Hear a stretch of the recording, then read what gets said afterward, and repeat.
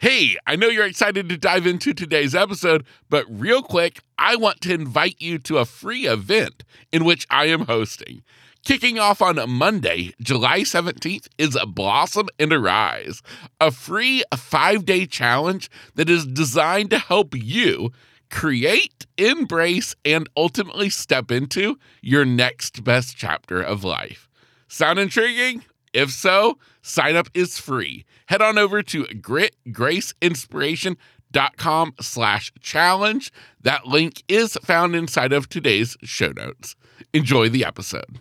It was close to miraculous, and that's the beauty of choosing a career that you're so desperately in love with that you would do even while super sick. And, again, did I suffer? I did, but did I also fly? Did I soar?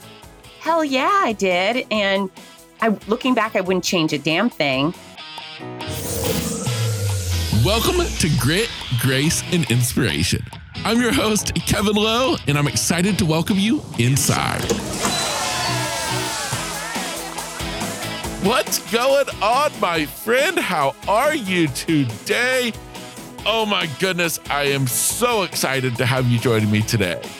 Now, I understand that you're not the only person listening to today's podcast episode, but that doesn't really matter because today I'm talking directly to you, my friend. And first and foremost, I want to thank you for being here with me because, baby, today I'm about to bring the heat. Well, not so much me, but more so the guest inside of today's episode, who I have joining me in the studio today, that being Fitz Koehler. Fitz is pretty much the pure example of why women are just so badass. Because Fitz is not only a fitness expert, she's not only a keynote speaker, not only an author, not only a race announcer, but she's also a woman who survived breast cancer. And while undergoing chemotherapy treatment, she continued to work.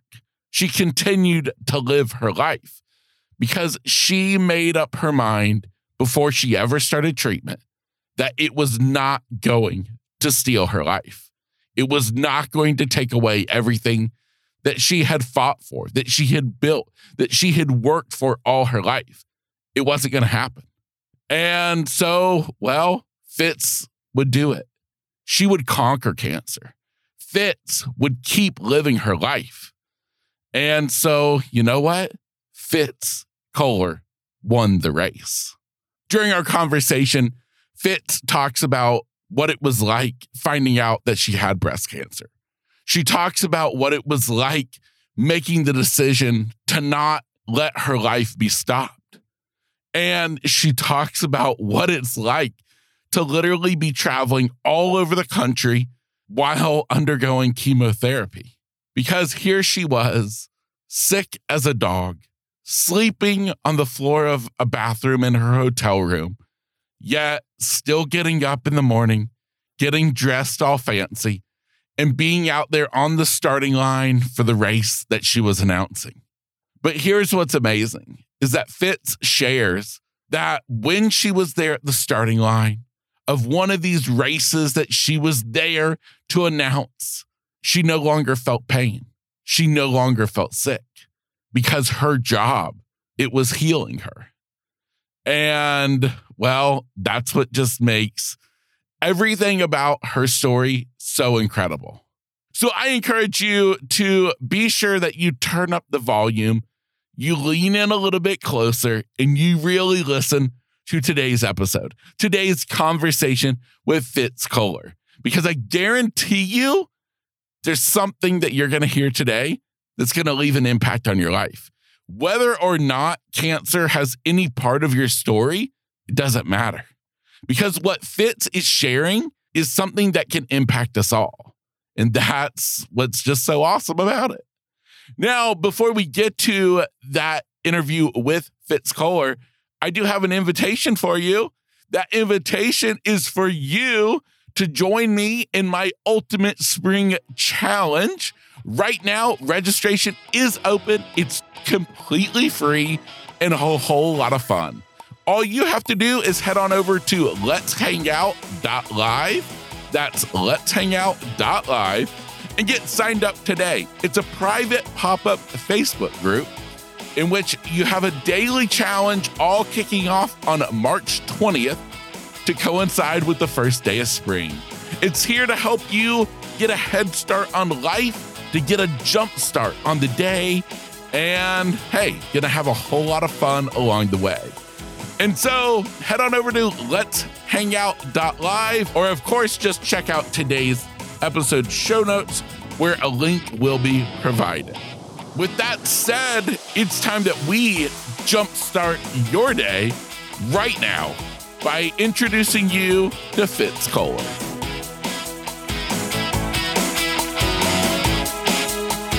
What's going on, and welcome back to Grit, Grace, and Inspiration. I am in the studio today with Fitz Koehler. Fitz, welcome to the podcast. Thank you so much for having me, Kevin. Oh, well, I'm excited to dive into your story, and I thought we would kind of kick it off by kind of starting at a pivotal point in your life, and that is, I know in 2019 you were diagnosed with breast cancer, and I would love to kind of use that as our starting point, and then we'll kind of work, kind of backwards and forward, kind of unpacking your story for my listeners. But would you mind kind of taking me back to that time in your life when you were diagnosed with cancer, just by providing me kind of with a snapshot of what life looked like around that time?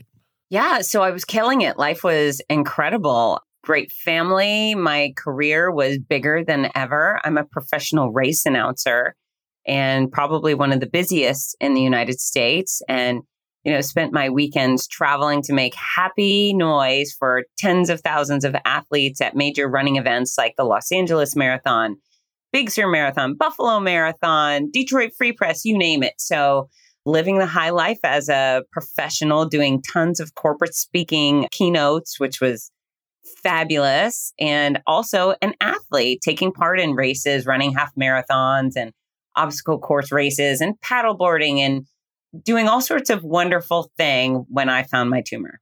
Wow. Talk about the kind of like a road bump in life.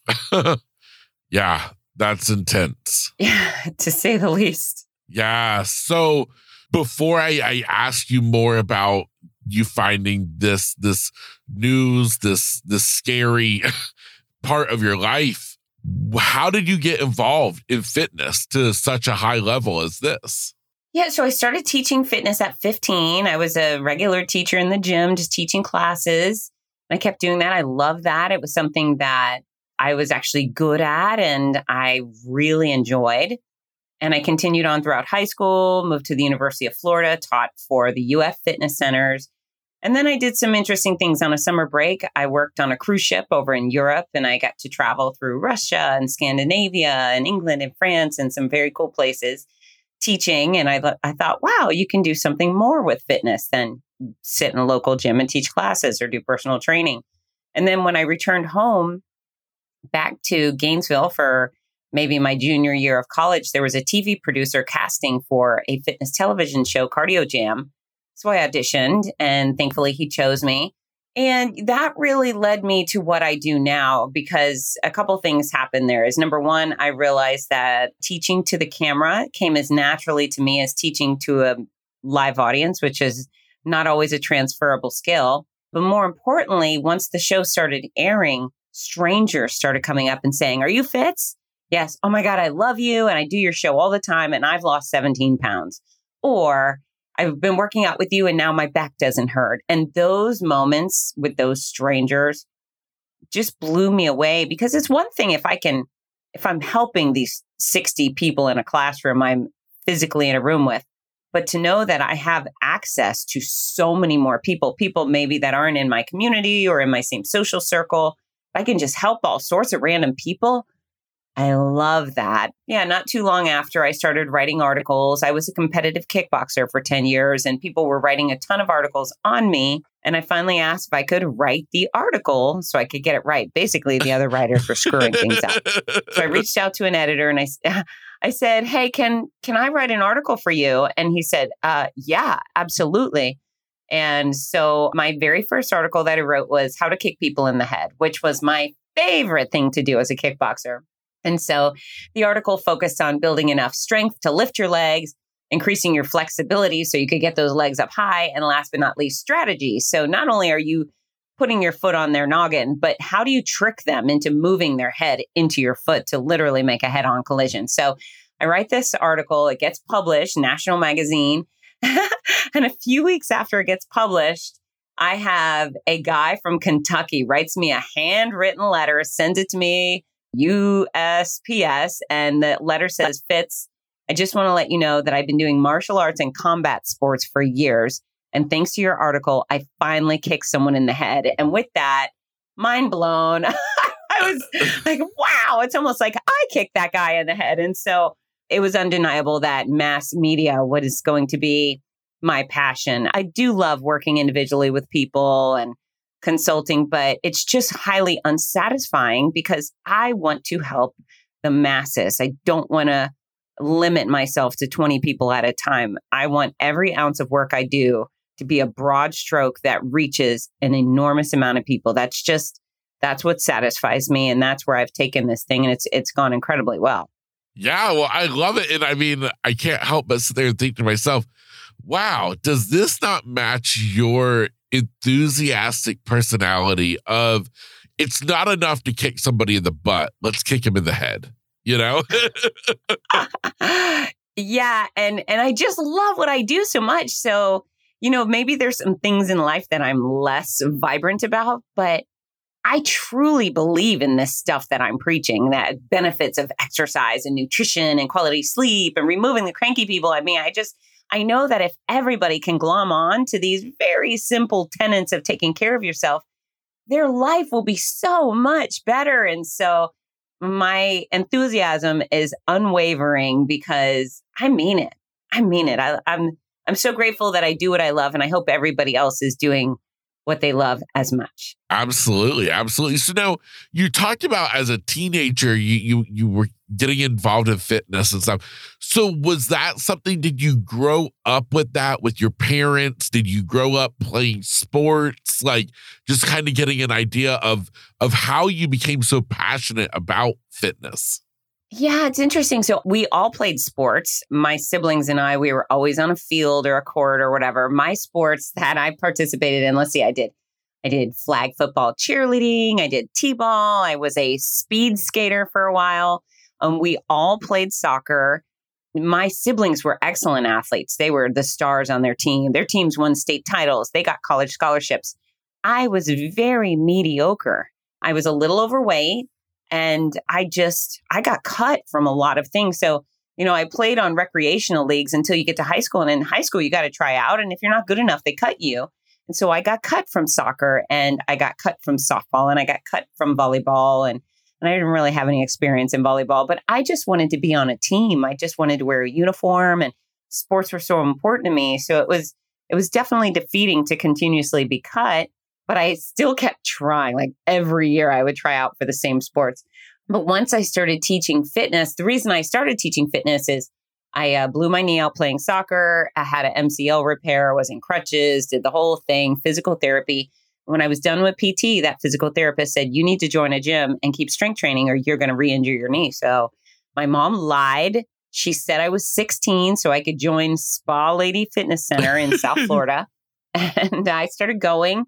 And I really enjoyed it. I loved using the weights. I loved using the machines. I took classes. I thought that was really fun. I mean, I was still 15 and 14. So I thought, boy, these instructors are cool. And I was working at Cinnabon. That Cinnabon is actually my last job before I started teaching fitness. And that Cinnabon manager, Ronnie, she got real mean. And I decided, okay, I got to quit. So I applied at the gym. And the manager interviewed me on a Tuesday and he said, well, what's your experience? And I said, well, I went to physical therapy and I learned a lot about how the body works and I really like it. I've been exercising here. I just like to learn and I'm up for anything. He said, well, have you ever taught a class before? And I said, no, but I'd love to. He said, can you teach Friday night? This is 3 days later. And I just said, okay.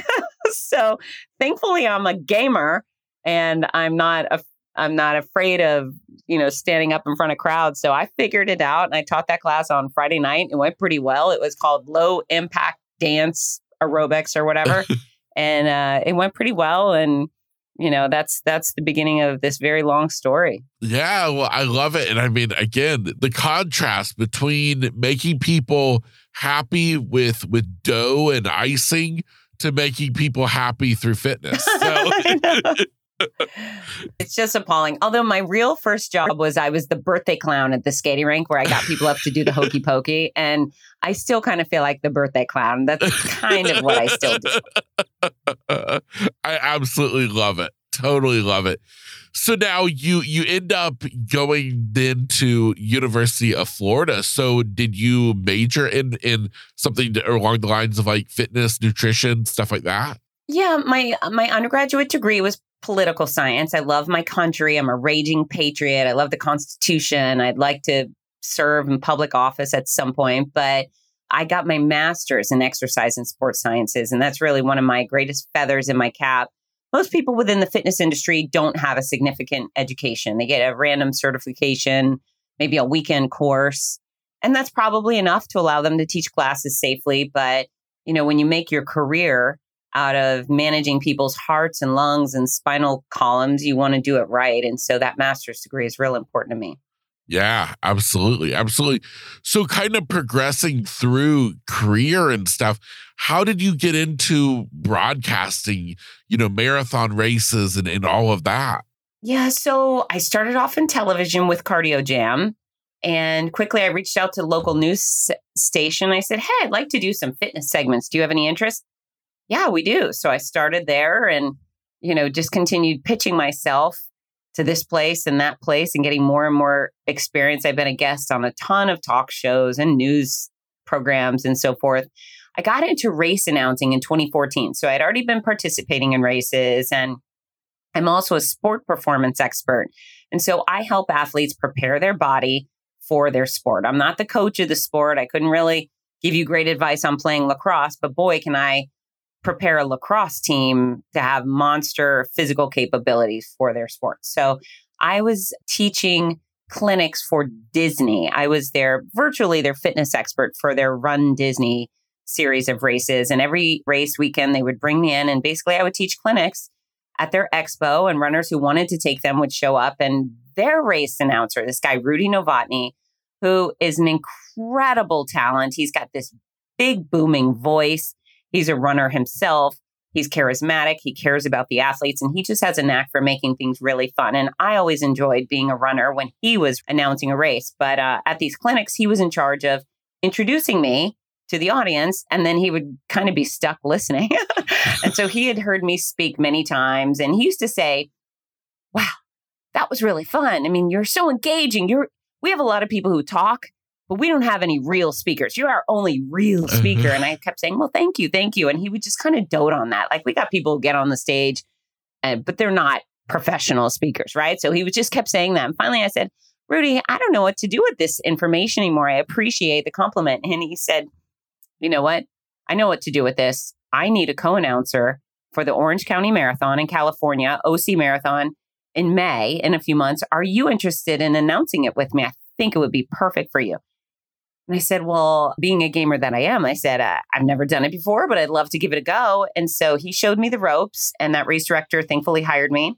And he was right. I mean, the fact that he connected me with about 30,000 people that weekend. And, my job is to engage them, get them informed, and then entertain them, make sure they have a great time, feel like they're part of a big community at our start lines. And then make sure when people come through the finish line, every single runner, including the dead last finisher, feels like a champion, was totally up my alley.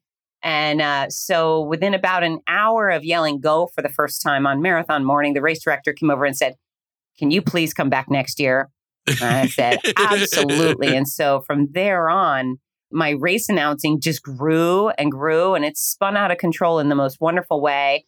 And, I'm kind of the new guard. There's historically, race announcing is kind of some older guy sitting behind a table, reading a script and kind of monotone and, bib 1, 2, 3, 4, good job. Bib 3, 4, 5, 6, good job. And, good for them if that makes them happy and it makes their events happy. But I am highly engaged. I'm highly passionate about these people. As a fitness expert, I'm constantly twisting people's arms. I'm constantly trying to convince people to exercise and eat right and so forth. But on race day, a race organization says, what, Fitz Koehler, we're going to give you 27,000 people and they all want to come run. And I think, wow, I don't need to convince any of them. They're on board. So my job is just make sure they have a hell of a great time and that they feel so special and rewarded that they want to come back again. And so I am hands-on. I am boisterous and enthusiastic. And I want people to laugh and I want them to feel camaraderie. And when they come through the finish line, hell yeah, I get down on the pavement and I hug so many of them, not the fast people because I don't want to get in their way. But as the more medium to slow paced people come, they want those warm, fuzzy hugs. And, I burst with joy and thankfully they burst with joy right back at me. It's just such a magical experience. I love doing what I do. Yeah, I listen to this and I think to myself, it's so much more than being a race announcer. It's literally being a cheerleader for each person out there doing the hard thing. That's awesome. And that's right. And because I'm a runner, I respect it. I've hit the wall. I've chafed. I've had blisters. I've had horrible things go on in the middle of a half marathon. And I love them. I think that's one of the most important things of doing this job is you got to have a stage presence. You got to be able to handle yourself in a microphone. I think it's very important to be one of us, to be a runner. You don't have to be a fast runner, but there's some people that maybe a race will bring in a DJ or a TV news guy, and they don't know us. They're not part of us. And so they don't have the same respect for the people on the course. And then last but not least, the fact that I get to be the first one to welcome them and congratulate them before their mom, before their spouse, before their kids, man, I take that as privilege. Oh, privilege number one. So I'm obsessed. I'm so grateful for this career, this aspect of my career, Kevin. It's so cool. Yeah, I love it. So curious from your perspective, a selfish perspective, we'll say that, focusing on you, not on the runners. What do you get the highest high from? The start of the race or the end? Yeah, definitely the start line. And the reason being that's the only time in the entire race weekend where we are all together. So if I've got 10,000 or 30,000 people on a course, before I yell go for the first time, that's when they're all there. And that's where the chaotic, rowdy fun happens. Because you know what? When people are alone, maybe if you're going through the finish line alone, you might feel too shy to say, woohoo, and put your hands up. But when people are hidden amongst thousands of other people, they will be rowdy and they will dance and they will laugh. And, for me to be the ringleader of this massive group of people and this massive amount of fun, oh, it just fills me up. It's crack cocaine to me. It's so good. It's so good. I love my start lines. And then once I yell go for the last time and they all leave, then I'm sad. I feel like, oh man, I wish they wouldn't have left me, but they've got work to do. So absolutely. Absolutely. So now kind of coming back to where we started, were you in the height of this career when you were diagnosed with cancer? I sure was. Yeah. Wow. Bigger than ever. Wow. So walk me through kind of, like I said, we started off with this, but kind of picking up from there. What was that process like? Did you find a lump yourself? Was it a routine mammogram that discovered it? How did this come to be? Yeah. So in December, I think it was December 27th of 2018, I had a mammogram and it was clean. I walked out of there and the doctor said, perfect, come back next year. Less than 7 weeks later, I was at a race weekend where I was running. I got out of the shower and I just rubbed my under boob and I found a lump. It was just right there on the outside of my boob. And I thought, oh God, I've got cancer. I just knew it. I knew it right away. And so I was in the bathroom naked with my phone and I called the doctor right away and I said, I need to come in. I found a lump. They squeezed me in for Monday. On Thursday, I went in to see the radiologist and she did a mammogram and then they did a ultrasound and I could see the tumor on the scan, but you're like, maybe it's something else, right? And she said, you know what? This mass looks concerning to me, but you have 3 hard swollen lymph nodes I'm really concerned about. So within those 7 weeks, my body grew a sizey cancerous tumor and it had already spread to the lymphatic system, which was terrifying. So I definitely thought I was dying. I was sure of it. I thought, you know what? Things are going too well. I'm the perfect, and I really take the word perfect with a grain of salt. But what I felt was I'm the perfect example of health and happiness. I have the perfect family. I have the perfect career. I am definitely going to make the perfect tale of tragedy. I'm going to make that Hallmark movie about this poor fitness pro who died of cancer in her prime. So it was gut wrenching. It was really scary. Wow. If you don't mind me asking, how old were you when you were diagnosed? I think I was 42 or 43. Wow. Now, did you have family history of breast cancer? Nope. Wow. No. Wow. No. Wow. And yeah, and most women don't. Yeah, really? Okay. Wow, yeah. That's just insane. Now, and I think like the other thing that's just insane, and you hear these stories so much about cancer, is how it's like you said, you just had a mammogram so recent, and then all of a sudden it's like it just exploded. Yeah, it did. It was like wildfire. It was coming to get me. And had I waited for the next mammogram, I'd be dead. Yeah. So the message from my experience is not only get those annual exams, every one of them, get your skin and your eyes and your ears and your prostate and your whatever, get it all, but then also be responsible.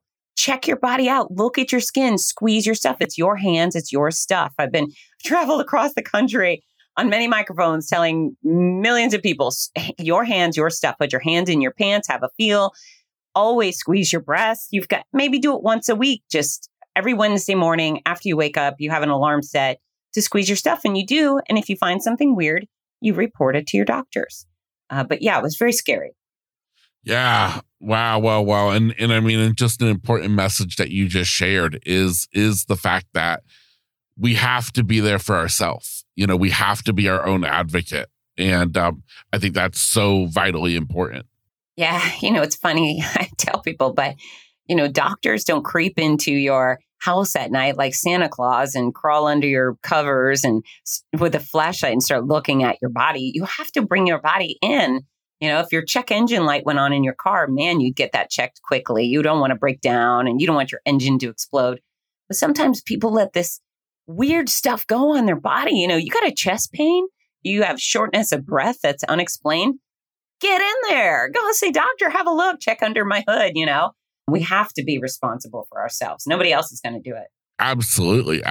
So now, going back to this, you are finally diagnosed with having breast cancer. What was the process like? What were you told the procedure was going to be as far as battling this cancer? Yeah, so my treatment plan was 21 rounds of chemo every 3 weeks. So I had 15 months of chemo, which most anyone will tell you that's a really long time to have chemo. I had surgery, lumpectomy, and lymph node removal.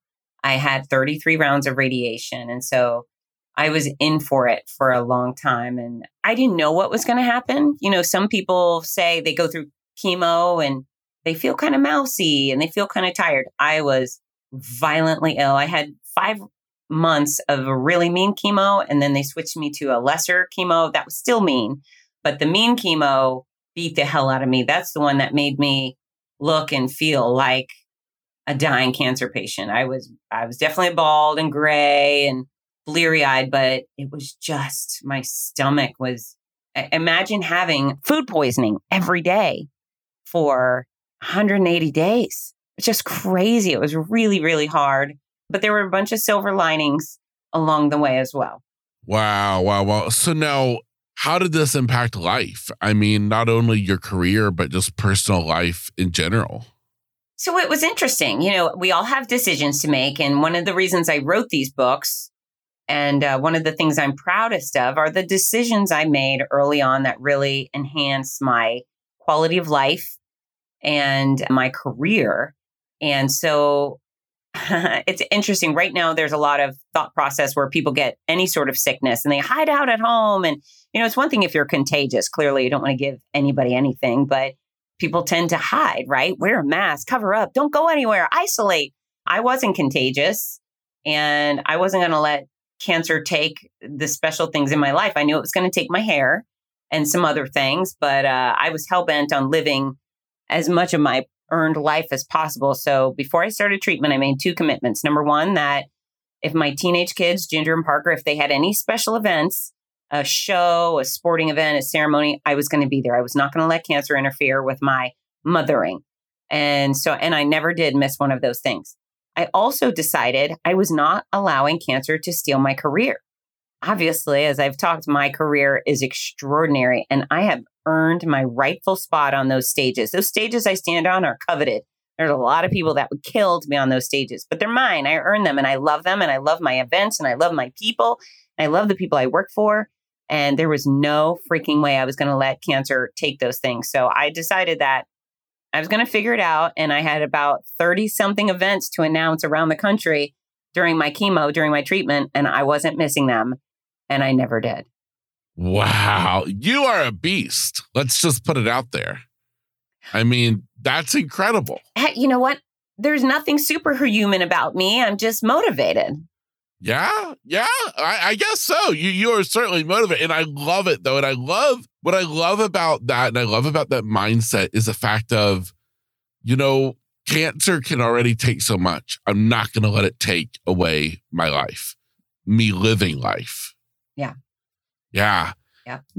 Now, I'm sure, though, having that mindset, making that decision is one thing, but living it out is a whole other thing.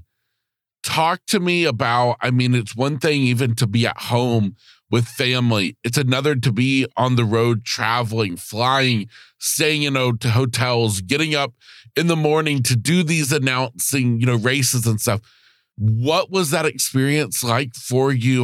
Was there anything that you can kind of look back and think like a lowest moment, or maybe there was a high moment?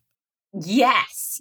And so there's a lot of those. I call them the adventures and misadventures. So, a lot of it was hard.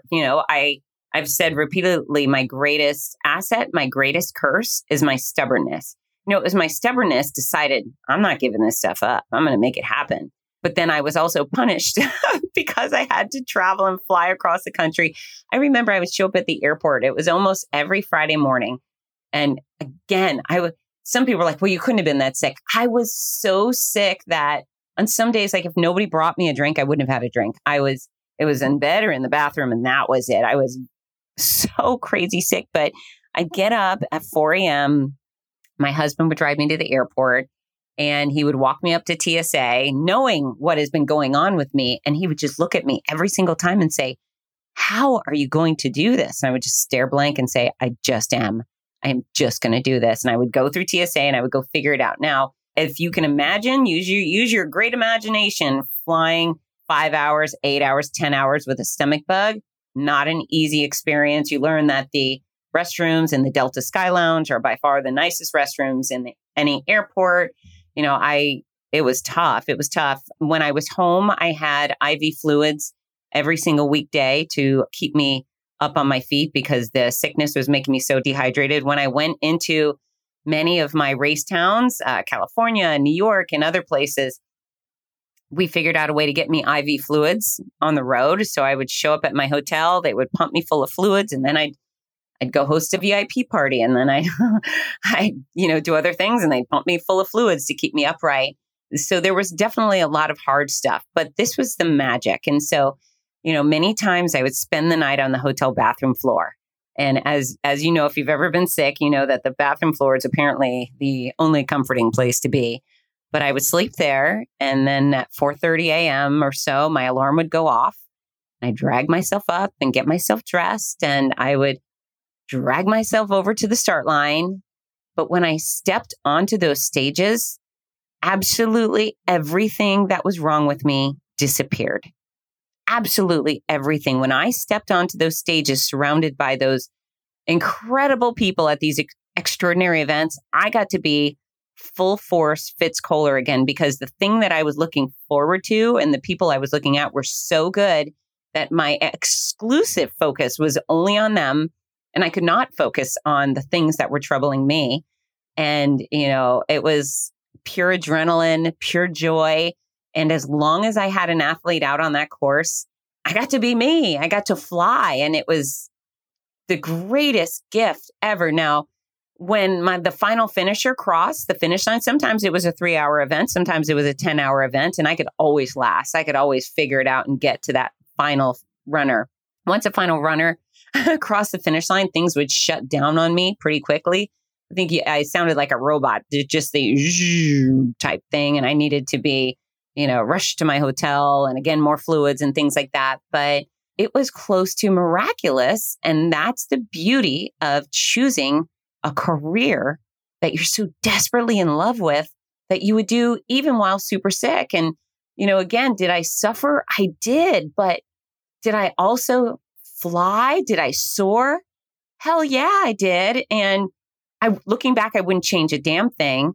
And knowing that if I had conceded to cancer, if I had said, okay, you got me, take my career, a couple of things would have happened is my brand Fitzness would have been obliterated. It would have gone away. I would be starting from scratch post-cancer. But more importantly, all I would have been was sick. I escaped that fate. When you're facing any sort of hardship and the MO is stay home, hide out, isolate, all you are is sick. And that's not a life worth living. It's just there's nothing to look forward to. Depression kicks in, anxiety soars. There was some real benefit for me being a go-getter during the darkest days of my life. I'm so proud about that. I mean, I benefited from it. And I'm grateful that, now with these new books, I'm helping other people choose life as opposed to conceding and letting cancer take everything. Yeah, I love it. I love it. And when you speak about this, I think to myself, like that career, that passion, in a way, even though it brought you to your knees, literally, on the floor of a bathroom at a hotel, it also healed you in a way of being at that starting line when no pain was there because you had that adrenaline, the rush, the healing nature of the career that you loved. And then as a whole, it gave you a drive to keep pushing forward. And as you said, it got you out of that identifier of just being a cancer patient, of being somebody who's sick. No, you're Fitz Koehler. That's right. That's right. I was very unpathetic. I was bold and I was strong. And, so I do a very unique career and people could probably understand why it's so exhilarating. But, if you're a veterinarian or you're a tech at a veterinary hospital, every puppy that walks through your door probably gives you that same exhilaration. Are you willing to give that up? I hope not. If you love cleaning teeth, great. Whatever you do, whether it's professionally or you have your personal passions, be it your grandchildren or book reading or tango dancing, whatever, you should keep those things in your life no matter what. In fact, I say force them in and know that even if you're in the hospital, even if you just had a transplant, you're stuck in bed, if you love soccer and you can't play, fine, watch soccer. Put it on YouTube, get it on the TV, read stories about soccer, whatever it is, your passions will carry you through the very bad times in your life, but you have to force them in. You cannot let them go. Absolutely. It goes back to something that I talk to people because I used it in my own life is I always tell people that every one of us should have our own equation that equals a life worth living. So at the lowest of lows, what is it that's going to make you get out of bed in the morning and keep moving forward because it's equaling a life worth living? Agreed. And you know what? It's interesting to me how many people who are of full health, have nothing wrong with them, never do anything that fills them with joy? Never. Yeah.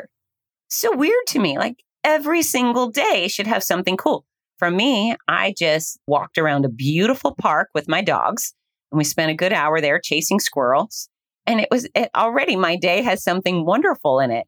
I hope everybody just makes it a habit of choosing at least one thing per day, at least that fills their heart with joy. And is that nerdy? Perhaps. But is it a good idea? Definitely. Yeah, I love it. I love it. So you're going through all of this. You're going through treatment for cancer. You're still living your life. At what point do you get the crazy idea that let's start writing also and start writing books? How did that come to play? Yeah. So the initial idea, so when I was diagnosed, I would have liked to keep all of this private, but because I was going to go bald and I was going from waist length hair to no hair, I knew people were going to ask questions. So I revealed that, hey, I have breast cancer. I'm going to be fine. Doctor says I'm curable.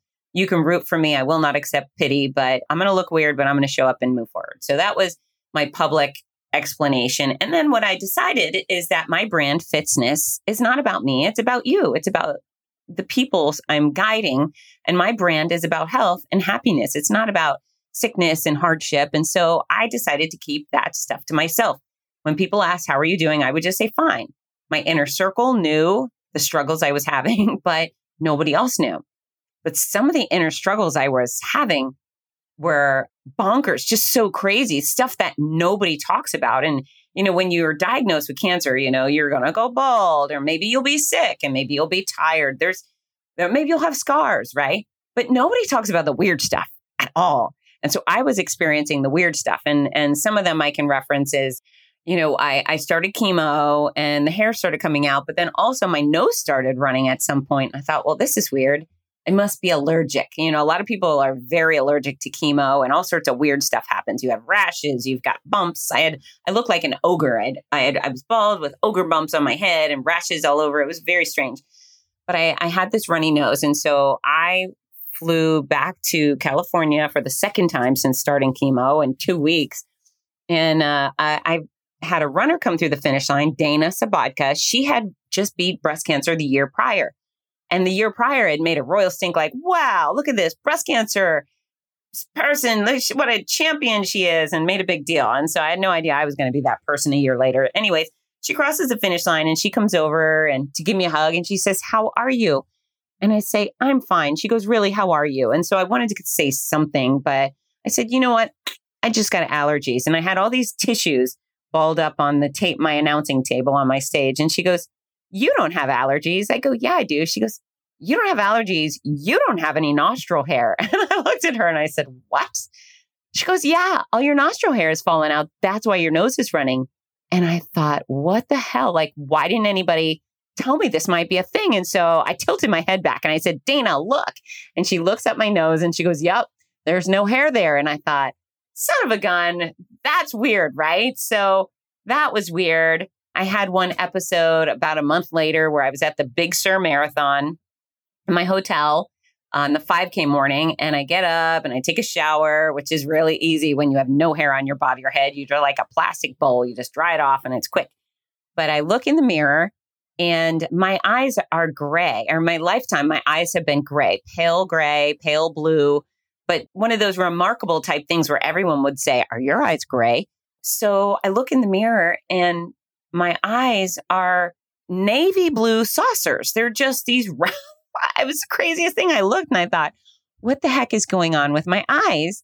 And all the gray was gone. It was just like navy blue marbles. And so I'm alone in the room thinking, well, what the heck? What do I do?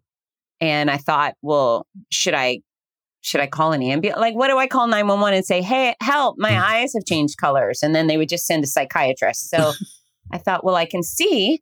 So, all right, I'm going to get on with it. I've got thousands of people waiting for me this morning. I need to go. Then I thought, well, maybe I'm just seeing things, right? So I go to the door. My announcing partner, Rudy, who I announce a ton of races with, he comes knocking and he says, are you ready? And I open the door and he goes, what the hell happened to your eyes? And at that point, I thought, okay, I'm not crazy. Something's going on. So, it was just stuff like that kept happening. And what I was thinking was, people will get a kick out of this. They'll have some laughs. And this is actually kind of funny. And so I didn't necessarily know I was going to write a book. I thought maybe I'd do a podcast or write an article. And then what happened is, as I got deeper and deeper into this experience, and I had realized the decisions I made were really good ones, maintaining perspective, pursuing those passions, staying positive. I had a mantra that was really helpful. And, then Fitzness kicked in, and I thought, you know what, this is another arena where I can help people do better and be better. And so I decided to write a memoir. And so that was the first thing I wrote. And I just started writing from the get-go while I was going through treatment. And then, after the mean chemo, a few months later, under my chemo I dubbed Godzilla, I hit rock bottom. So I was not just bald, but I had lost about 11 pounds. No, I'm already a very trim, thin woman. I was skeletal. I looked the part. It was awful. And, but I had passed the mean chemo and I had passed surgery, and I was ready to go back into the gym for actual weight training. And I was so excited to get in there. And I sat down on a machine, and I had put on the weight that I had previously lifted before cancer. So I sit down on this machine and I push and nothing happens. So I have to lower the resistance. I have to lower it some more and lower it some more. And eventually what I had found is that I had lost 80% of my strength.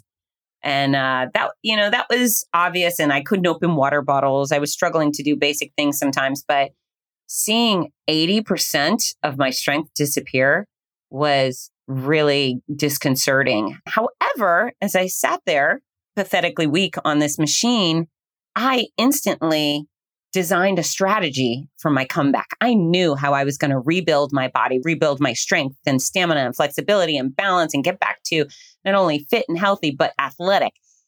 And then I thought of my peers. I thought of all these millions of other cancer patients and survivors who were hitting rock bottom, looking at themselves like mortified, looking in the mirror. And then, of course, realizing that all of their capabilities were withering away. And I was heartbroken because, thank God I'm a fitness expert, but what about those other people who aren't, who don't know how to rebuild their body?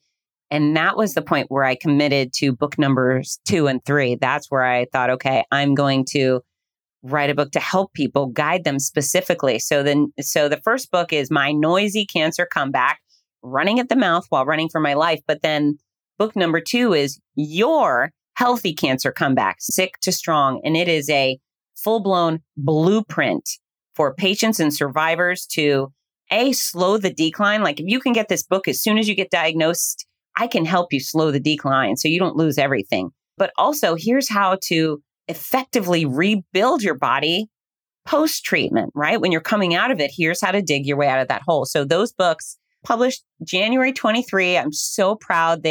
There's a companion journal called the Healthy Cancer Comeback Journal.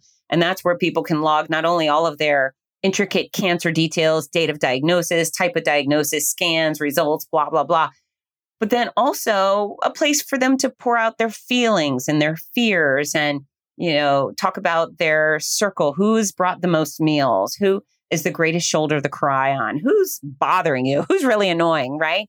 What have you nicknamed your tumor? What have you nicknamed your port? What celebrity do you look like bald? So there's a lot of opportunity for cathartic writing and then fun writing. And then the last half of the book are daily fitness logs to help you keep track of your progress and goal set for more. Wow, wow, wow, wow. How powerful. And what I love about this is the opportunity to take something that is a negative, but shift focus and turn it into a positive. And by you experiencing this, you then be able to help so many other people. Well, just like you, Kevin, right? We're making lemonade. Exactly. Well, I absolutely just love this. Where is the best place for somebody to go if interested in getting one of your books? Thanks for asking. So Fitzness.com is my home base, my headquarters for everything. It's F as in Frank, I-T, Z as in zebra, N as in Nancy, E-S-S. So it's fitness with my Z in the middle. But fitzness.com has tons of free resources for everybody and anybody looking to become fit. All 3 books, the Cancer Comeback series, are available at fitzness.com. You can buy them as a 3-pack, a 2-pack, or a single. There's hardcover, paperback, so you choose. Every book that leaves my office is signed by me and has a free gift inside. And we package them up nice and pretty because I want all of my readers to feel appreciated and loved. I just want it to be a good experience all around. So the books are sold wherever books are sold, but I prefer it when people come to me. And then also, I'm at Fitzness on all social media channels. So I'd love it if you followed. I promise quality motivational content in return. However, what I prefer is that you tell me, I heard you on Kevin's podcast and I'd love to connect because I would much rather have friends than followers. I love it. I love it. This is amazing. And I will be sure that all of the links that you've just mentioned are inside of the episode show notes. So for you who are interested, don't worry about jotting anything down. Just go down and check out the episode description, show notes, whatever you want to call it. And you'll find easy access to all of Fitz's amazing resources. So Fitz, first and foremost, I want to thank you for being a guest on my podcast, but even more so, I just want to applaud you for being just such an uplifting person, a person to remind all of us that even the scariest stuff in life, like cancer, it's able to be overcome. And you can do so with this grit and this grace, which just kind of sums up everything that this podcast is about. Just by your story. I just think it's truly amazing. I am so grateful that you had me on your show, Kevin. You're an outstanding host. I can hear your compassion and your strength in your words. You're a delight. So it's my honor. And I hope that together we can help people do better and be better, especially during hard times. Absolutely. I agree very much. Well, thank you. And for you listening to the show today, I want to thank you for being here today, for joining me for another amazing guest. But even more so, I hope that today's interview will inspire you to take action on your own life. Whether or not you're going through something like cancer or you're just going through the trials of life, I want this to be a reminder that you never have to give up, that your dreams are worth pursuing, and you just got to put in the reps. You got to do the hard things. And in the end, you're going to get to experience the benefit of it all. Look at Fitz Koehler, an amazing woman with a beautiful example of what is possible when we don't give up. Hey, real quick before you go, I have one last thought to leave you with. I, of course, hope that you've enjoyed today's episode, but more importantly, I want to remind you that I never want you to listen to an episode of this podcast to hear something that I have to say or that my guest has to share and think, wow, I wish I could be like them. I wish I could overcome my own challenges and do the great things that they are doing, but I just can't. Well, friend, that's where you are wrong. You are capable. You are able. And you darn sure are deserving of having all that you can imagine in this life. There's nothing special about me or any guest I have on this podcast. We are all just normal people trying to make it in this life. And so I encourage you to take a look at yourself in the mirror and remind yourself that, you know what? I can do it too. Now, of course, if you would like help along that way, reach out to me, whether that's as a listener of this podcast, a friend, or if you'd like to work with me as a coach. My contact information is inside of every episode's show notes, just like this one. So go down, check out my contact information, and reach out to me today. With that said, I encourage you to take on the day every day with grit, grace, and inspiration.